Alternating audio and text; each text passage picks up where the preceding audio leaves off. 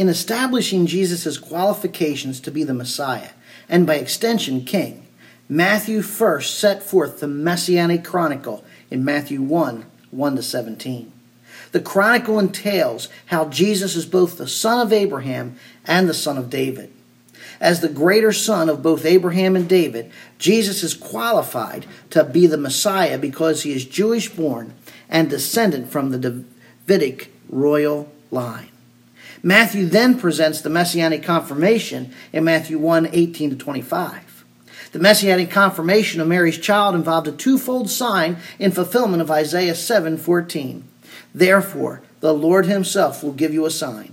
Behold, a virgin will be with child and bear a son, and she will call his name Emmanuel. The term sign denotes a miraculous event performed by a divine being. According to Isaiah, the child's conception via a virgin and the name she gives to him were divinely designed, extraordinary events confirming that he is indeed the Messiah. Now next, in Matthew 2:1-10, Matthew provides the Messianic certification, again proving Jesus' qualifications to be the Messiah and as such King. Here in Matthew 2:1-10, Jesus' Messiahship is certified by three objects: the star, the city, and the Magi. Now let's begin with Matthew chapter 2. We're going to look at verses 1 and 2 and verse 9. Verses 1 and 2 and verse 9. Now after Jesus was born in Bethlehem of Judea, in the days of Herod the king, Magi from the east arrived in Jerusalem, saying, Where is he who was born, King of the Jews? For we saw his star in the east and have come to worship him. After hearing the king, they went their way. And the star which they had seen in the east went on before them until it came and stood over the place where the child was. Jesus' Messiahship is certified by the star. Jesus' Messiahship is certified by the star. The text does not explicitly state that the star appeared in Bethlehem over the manger when Jesus was born. Contrary to tradition, the events of Matthew 2 did not occur immediately after the child's birth. The idea that the star appeared over the manger is fueled by two sources of tradition: the nativity scene and the authorized version.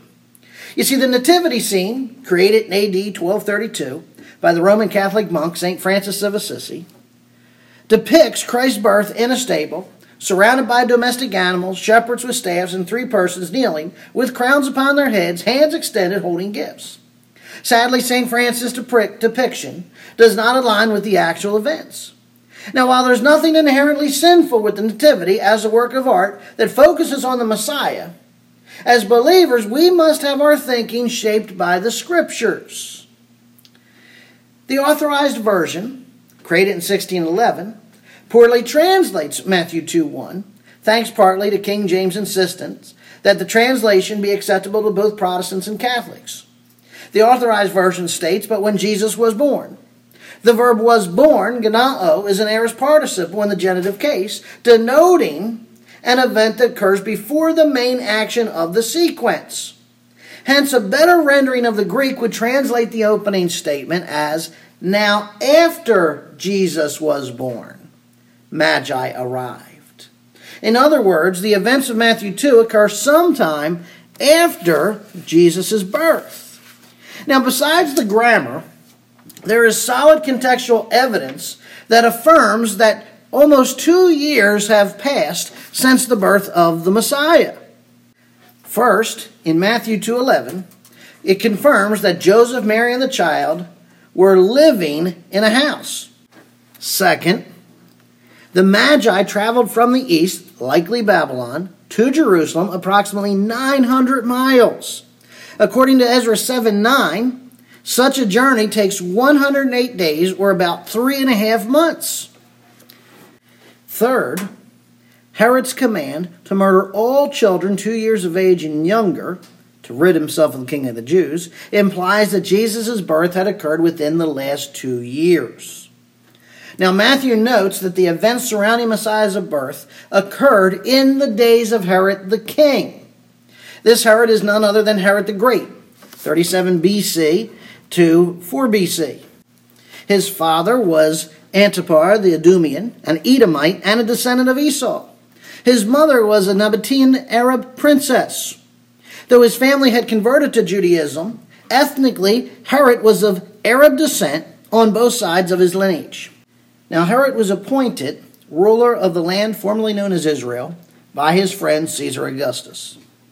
Thus, when Messiah was born, Jerusalem was under the regime of an Edomite posing as a Jew.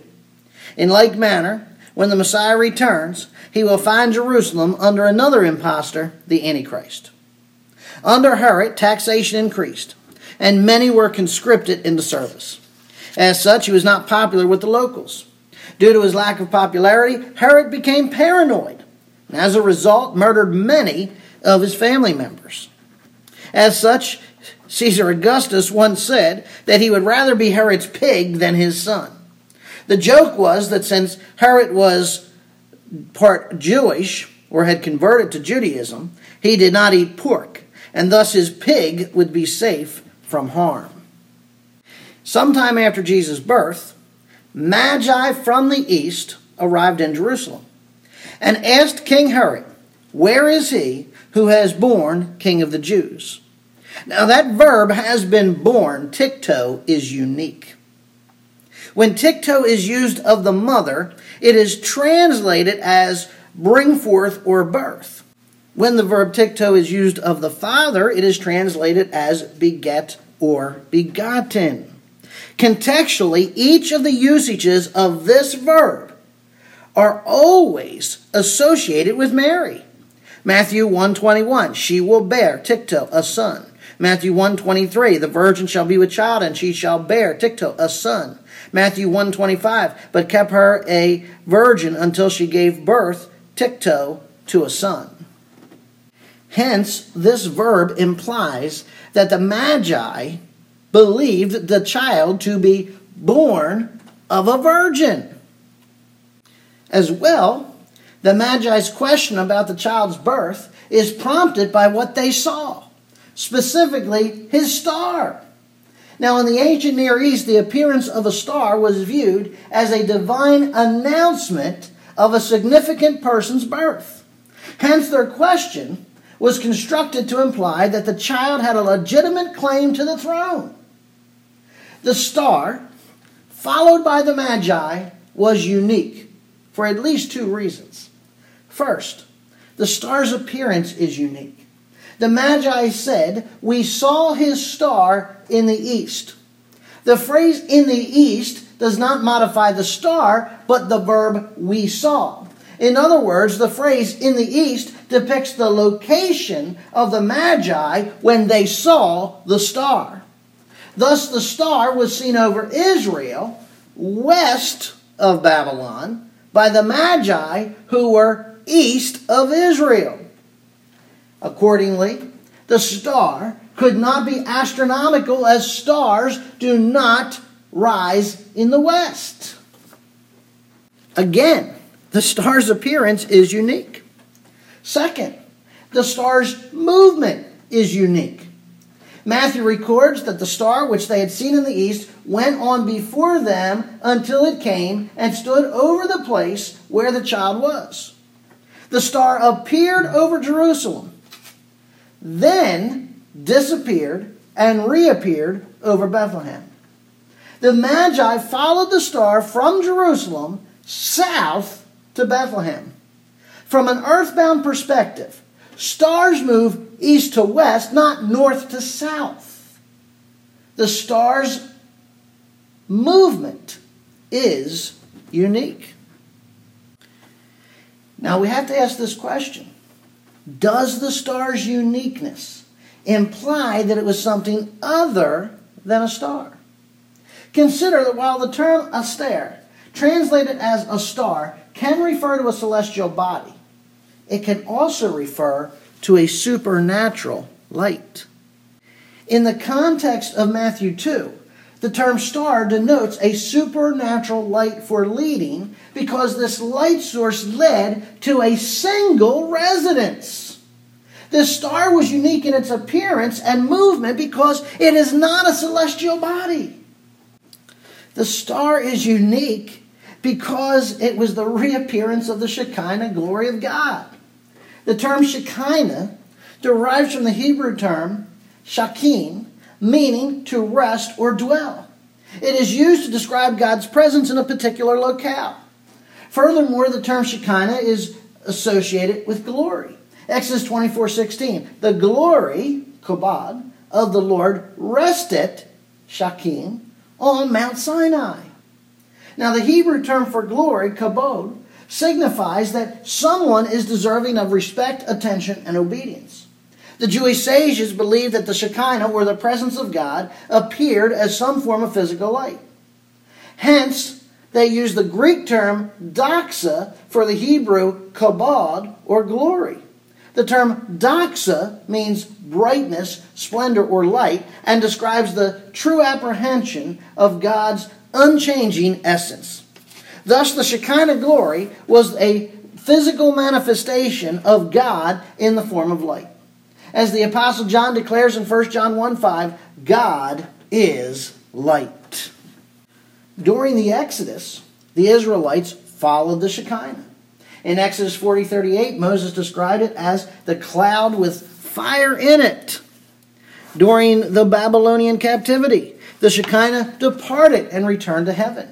In Ezekiel 9:3, the prophet declared that the glory of the God of Israel went up from the cherub on which it had been. As well, in Ezekiel 11:23, the prophet declares that the glory of the Lord went up from the midst of the city and stood over the mountain which is east of the city. Notice there in Ezekiel 11:23, the Shekinah moved from the Temple Mount to the Mount of Olives. This movement is similar to the Magi's star that moved from Jerusalem to Bethlehem.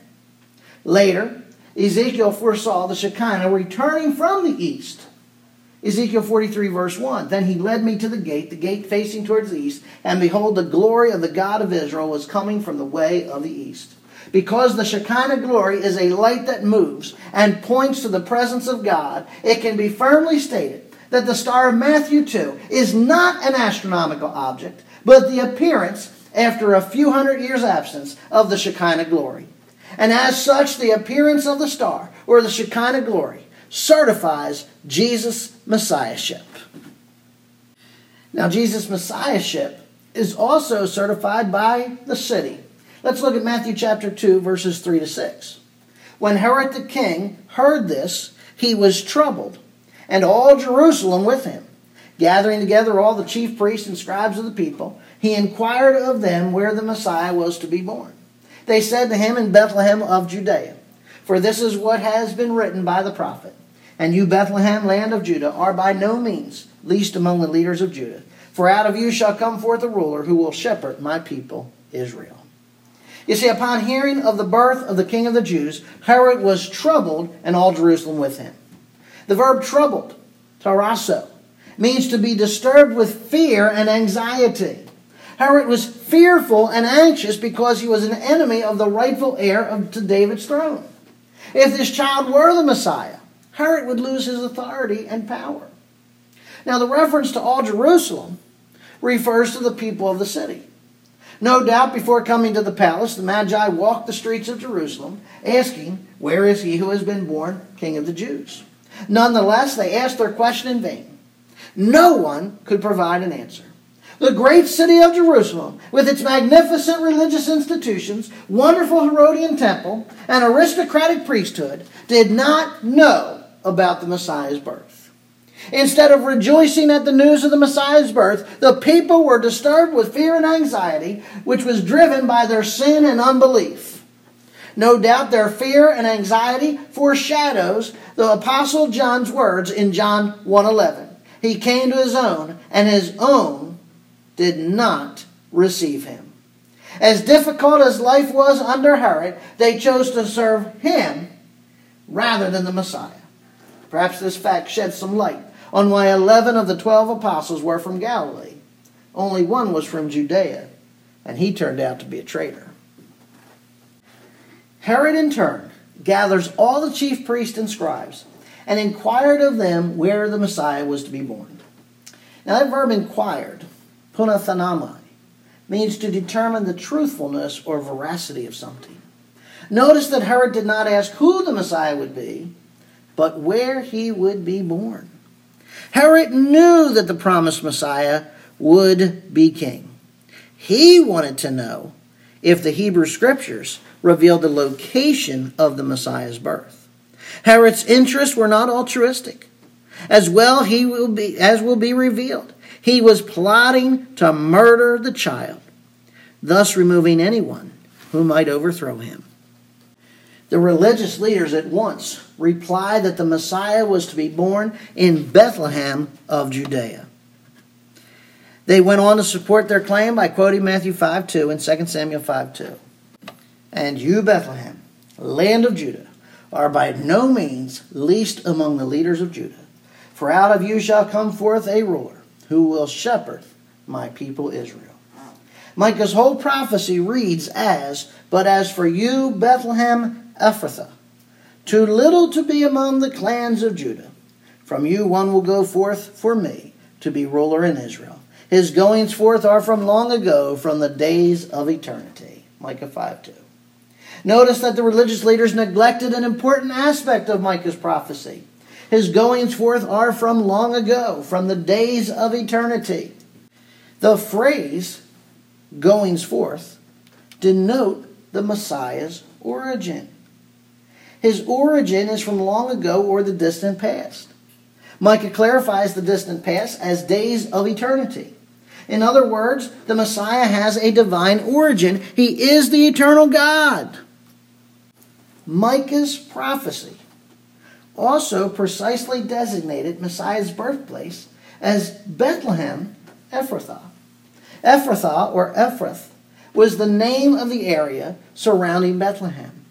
This designation was necessary as there were other Bethlehems, such as Bethlehem and Zebulun, 7 miles north of Nazareth. The Messiah's birthplace will be in Bethlehem, land of Judah, 5 miles south of Jerusalem. Does it matter which Bethlehem was the birthplace of the Messiah? Yes. Because if Messiah was born in any other Bethlehem, he would not have fulfilled the prophecy of Genesis 49:20. The scepter shall not depart from Judah, nor the ruler's staff from between his feet, until Shiloh comes, and to him shall be the obedience of the peoples. On his deathbed, Jacob prophesied that King Messiah would come from the tribe of Judah. In comparing Matthew's quote of Micah's prophecy, it appears that Matthew added the word udamos, translated as by no means. Jewish readers would have caught the addition. However, the addition does not mean to change or alter the scripture. Instead, Matthew added an interpretive explanation, which his original readers recognized. He adds the interpretive explanation to emphasize how a despised city will be honored. Bethlehem was too little to be among the clans of Judah. It was such an insignificant town that it was not included in the Joshua 15 or Nehemiah 11 list of towns inhabited by the clans of Judah. From this town, however, one will go forth for me to be ruler in Israel. That one is the Messiah who will rule Israel on Yahweh's behalf. Now, the final part of Matthew's quote, a ruler who will shepherd my people Israel, comes from 2 Samuel 5:2. You will shepherd my people Israel, and you will be a ruler over Israel. The verb will shepherd, poimeno, means to lead with care and compassion. The image depicts the Messiah ruling with care and compassion, which is what we see in Mark 6:34. When Jesus went ashore, he saw a large crowd, and he felt compassion for them because they were like sheep without a shepherd. And he began to teach them many things. It's also noteworthy that the rabbis taught that the Messiah would be revealed at a place called Migdal Eder, or Tower of the Flock. This teaching is found in the Targum Pseudo-Jonathan, an ancient Jewish commentary on the Torah, specifically on Genesis 35. The name refers to a tower built in an area where sheep were herded. The significance of this obscure historical fact is found in Genesis 35. According to 35:19 of Genesis, Rachel, Jacob's wife, died and was buried on the way to Ephrath, that is Bethlehem. After burying his wife, Genesis 35:21 reveals that Jacob journeyed on and pitched his tent beyond the Tower of Eder. Eder was located about a mile from Bethlehem as one heads towards the village of Hebron. Fast forward to the Second Temple period. According to Baba Kama 7:7 in the Talmud, sheep herding was prohibited throughout the land of Israel to reduce the adverse effects on local agriculture. However, so the demands for sacrificial animals could be met, sheep herding was allowed in the area of Jerusalem as far out as Migdal Eder. The location and purpose of Migdal Eder fits the description in Luke 2:8-11. In the same region, there were some shepherds staying out in the fields, keeping watch over their flock by night. And an angel of the Lord suddenly stood before them and said to them, "Do not be afraid, for behold, I bring you good news of great joy, which shall be for all the people. For today in the city of David there has been born for you a Savior, who is Christ the Lord." Indeed, as taught by the rabbis, the Messiah was first revealed at Migdal Eder. Two shepherds caring for their flocks of sheep. As well, Luke refers to Bethlehem as the city of David because it was also his birthplace.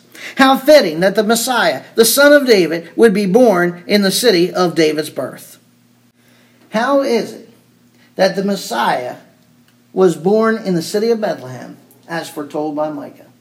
As Luke 2:1 reveals, "Now in those days a decree went out from Caesar Augustus that a census be taken of all the inhabited earth."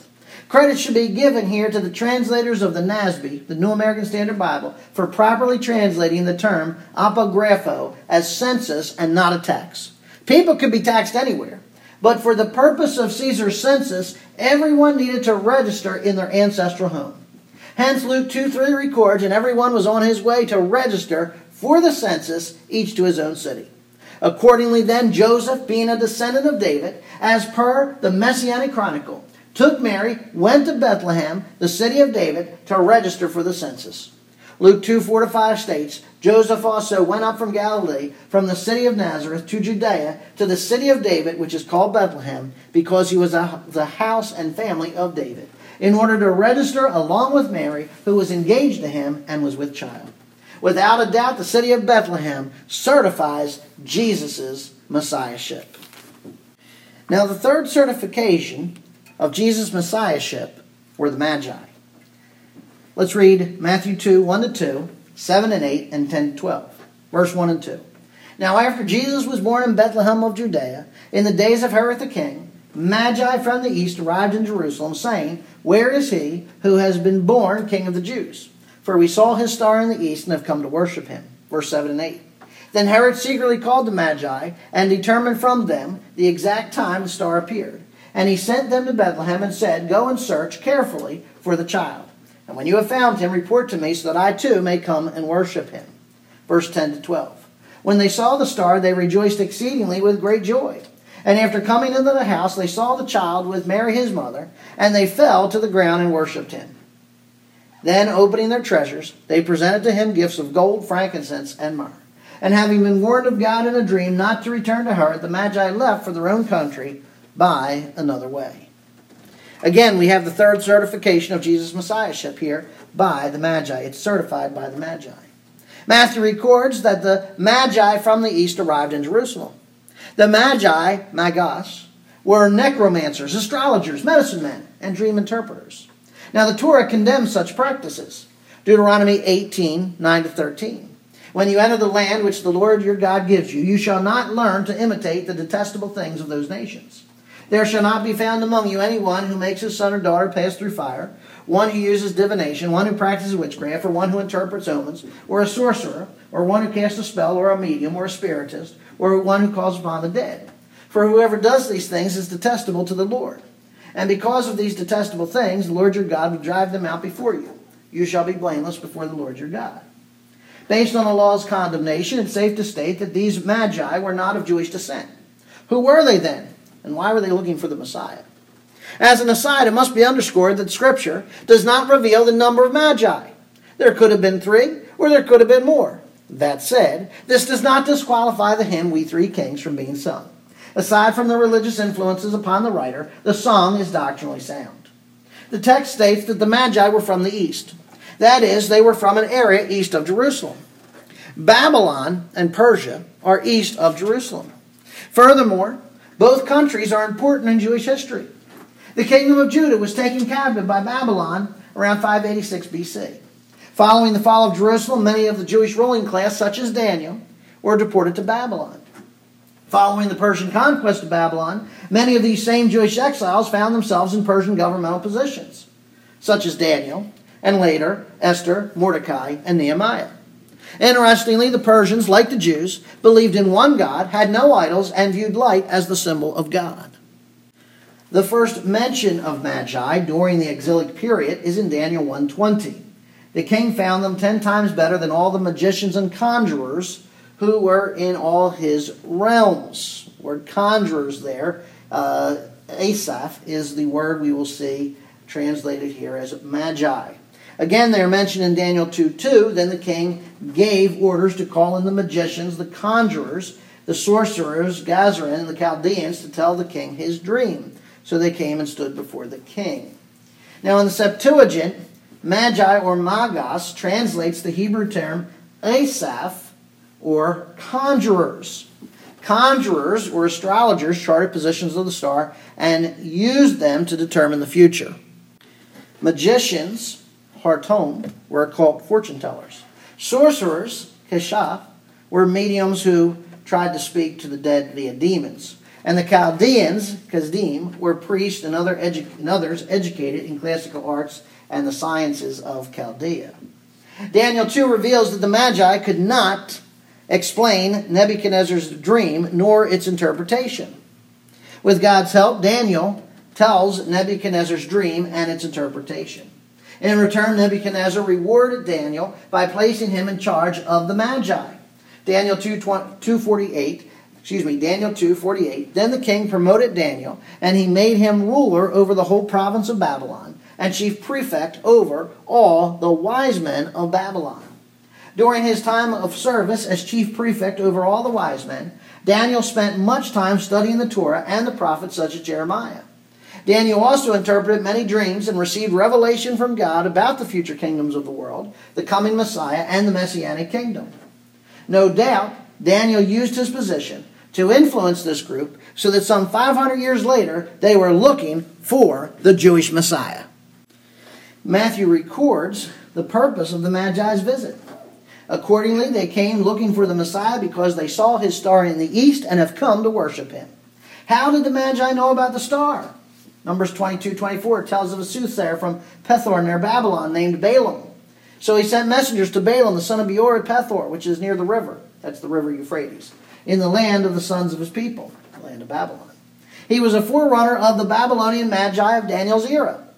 It was this Babylon who uttered the first messianic prophecy about the star, as recorded in Numbers 24:17. I see him, but not now. I behold him, but not near. A star shall come forth from Jacob. A scepter shall rise from Israel, and shall crush through the forehead of Moab, and tear down all the sons of Sheth. Now, Balaam's prophecy had a twofold meaning. First, the prophecy applied to Israel itself, particularly concerning David's conquest of the Moabites, as fulfilled in 2 Samuel 8:2. He defeated Moab and measured them with the line, making them lie down on the ground. And he measured 2 lions to put to death, 1 full line to keep alive, and the Moabites became servants of David, bringing tribute.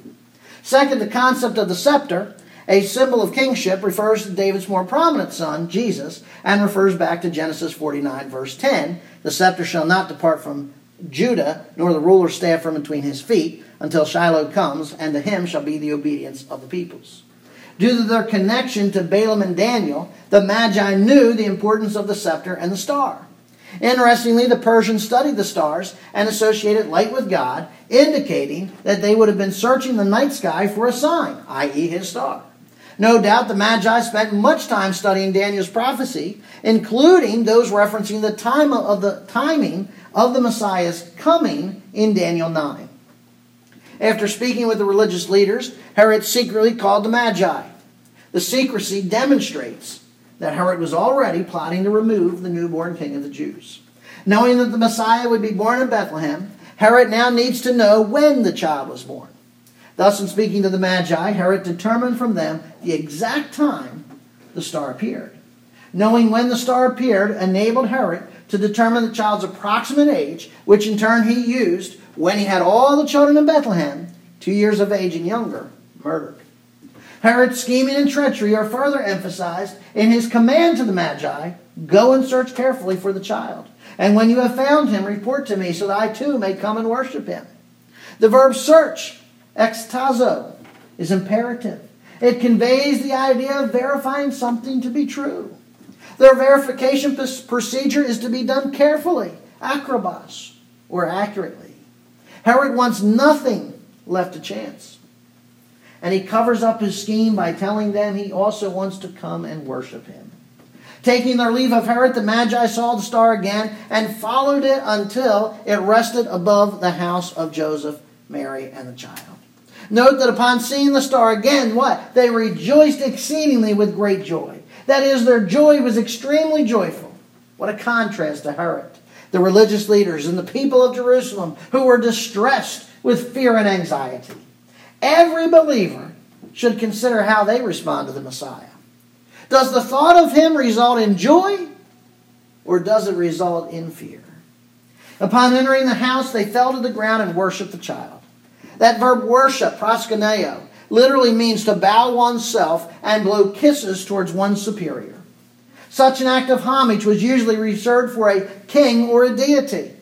Thus, by worshiping the Messiah, they were confessing that the Messiah was both king and God. As king, they had sought him, and as such, they worshipped him as God. You know, when it comes to the topic of worship of Jesus the Messiah should be foremost in every one of our hearts and minds. To worship the Lord should not be taken for granted. Worship is not something we do after everything else is accomplished. Worship also should precede our service. It is often and unscripturally said that we are saved to serve. No. The truth is that as believers we are saved to worship. The Father seeks worshipers. And only when worship is offered will we as believers then be equipped to serve. After worshiping the child, the Magi served him by offering gifts. It was customary in the ancient Near East to appear before a person of royal descent with many presents. However, there is more than keeping custom on the part of the Magi. Without knowing the significance of what they did, their hands were divinely guided in selecting their gifts. Gold, frankincense, and myrrh were used as normal mediums of monetary exchange, which were necessary when Joseph, Mary, and the child fled to Egypt. Interestingly, frankincense and myrrh were ingredients used in making the anointing oil and incense for use in the tabernacle, according to Exodus 30, 23, and 34. How fitting indeed, since Jesus is the tabernacle of God who came to dwell or tabernacle amongst humanity. As the Apostle John declares in Revelation 21:3, "Behold, the tabernacle of God is among men, and he will dwell among them, and they shall be his people, and God himself will be among them." Matthew 2:12 is significant because it confirms that the Magi were not religious frauds, but seekers of truth. The text states that they were warned by God in a dream not to return to Herod. Is it not fascinating that the ones who were dream interpreters were spoken to by God through a dream? While the text does not specify, it's possible that all the Magi had the same dream. Nonetheless, they heeded God and left for their own country by another way. Consider with me for a moment the contrast between the Magi and the king. Whereas the Magi rejoiced over the Messiah's birth, Herod was fearful. The Magi knew the messianic prophecies of the Scripture, but Herod had to inquire of the religious leaders. The Magi intended to worship the child, but Herod intended to murder him. Additionally, consider the contrast between the Magi and the religious leaders. Both the Magi and the religious leaders studied the Scriptures. Nonetheless, there is a wide gap in their application. The Magi studied, and as a result, were sensitive to God's leading. So much so that, like Abraham, they left their country to go to a city that God would show them. However, the religious leaders did nothing with the same messianic prophecies, such as the timing of Messiah's birth as foretold in Daniel 9. They even knew the place of his birth, yet they never left Jerusalem. They were closed off to God's leading. As well, the Magi, as a result of their scriptural studies, came to worship the Messiah. The religious leaders were utterly indifferent to the announcement. Unlike the Magi, these learned doctors of the law and prophecy students had no actual knowledge of him whom Moses and the prophets wrote. They knew the scriptures, but their knowledge was merely in their heads and not their hearts. The Magi, on the other hand, had both head and heart knowledge. They knew about the Messiah, and they came to worship and serve him. These religious people knew facts about the Messiah, but they had no desire to worship or serve him. In the words of Paul, these religious leaders had a form of godliness, although they have denied its power. 2 Timothy 3:5. If only people, perhaps even you, might realize that you might know the scriptures and yet be lost. There is an important lesson from the indifference of religious leaders. Instead of worshiping the child or even searching, they did nothing. And some 30 years later, this same religious group plotted to murder Jesus. Here's the lesson, folks. Indifference about the Messiah's birth will eventually lead to outright denial and rejection of the Messiah. Indifference is growing and progressing in the modern church. So much so that Jesus asks in Luke 18:8, when the Son of Man comes, will he find faith on the earth? Incredibly, the Jesus Messiahship was certified by the Magi. That they searched and found and worshipped the Messiah demonstrates that he is the promised seed of Abraham, through whom all the world would be blessed. The Messiah is not only for the Jews, but also for the Gentiles. Indeed, the Magi demonstrate that Jesus' birth had a global impact. God provided a threefold messianic certification: the star, the city, and the Magi. God certified the Messiah's birth with the star. However, this was not any star or constellation of stars. It was not a conjunction of Saturn and Jupiter. This star was the Shekinah, the visible manifestation of God in the form of light. Just as Israel was led by the Shekinah glory through the wilderness, so too the Magi were led by the same. Indeed, with the coming of God in the flesh, the light of the world, the light of God's Shekinah has returned. And those who have received Jesus the Messiah and reflect his light, you too must also walk in that light. And I pray that the light of God's Shekinah would continue to lead and direct you. God certified the Messiah's birth with the city of Bethlehem. Meditate for a moment on how God prepared, planned, prophesied the very place of Messiah's birth. In the fullness of time, God fulfilled it. Unconsciously, the Roman government furthered it. Consciously, Mary confirmed it. And spiritually, the world needed it. God certified that Messiah's birth with the Magi. This austere group asked, "Where is he who has been born King of the Jews?" Here's the first question of the New Testament. Interestingly, the first question asked by God, as recorded in Genesis 3:9, was, "Where are you?" See, the answer to God's question is contingent upon one's answer to the Magi's question, "Where is he?" Where is Jesus the Messiah? My friends, each and every one of us should inquire whether or not Jesus the Messiah is in us. Where are you? And where is he? Let's pray. Father God in heaven, I pray that we might examine ourselves, Father. Where do we stand before you? And more so, where is your Son, the Messiah, in relation to us? Father, if there's someone listening, Lord, who has never received Jesus the Messiah as their Lord and Savior, I pray that even now they might confess, repent, forsake of their sin, and they might turn to you, Father, and believe that Jesus Christ the Messiah died and shed his blood to cover their sin, to make payment, a sacrificial payment for their sin, and that he was buried and that he rose again the third day. His resurrection is key because it shows that you were satisfied with his payment. And so, Father, I pray if there's someone listening who knows you not as Savior, as Lord, that today might be that day. that they might see these three certifications and be assured beyond a shadow of a doubt that indeed Jesus is who he claimed to be. And so, Father, as we ask, who is he? He is the Messiah. He is our Messiah. He is our Savior. He is our King. He is our Lord. We pray in your Son's precious name these things.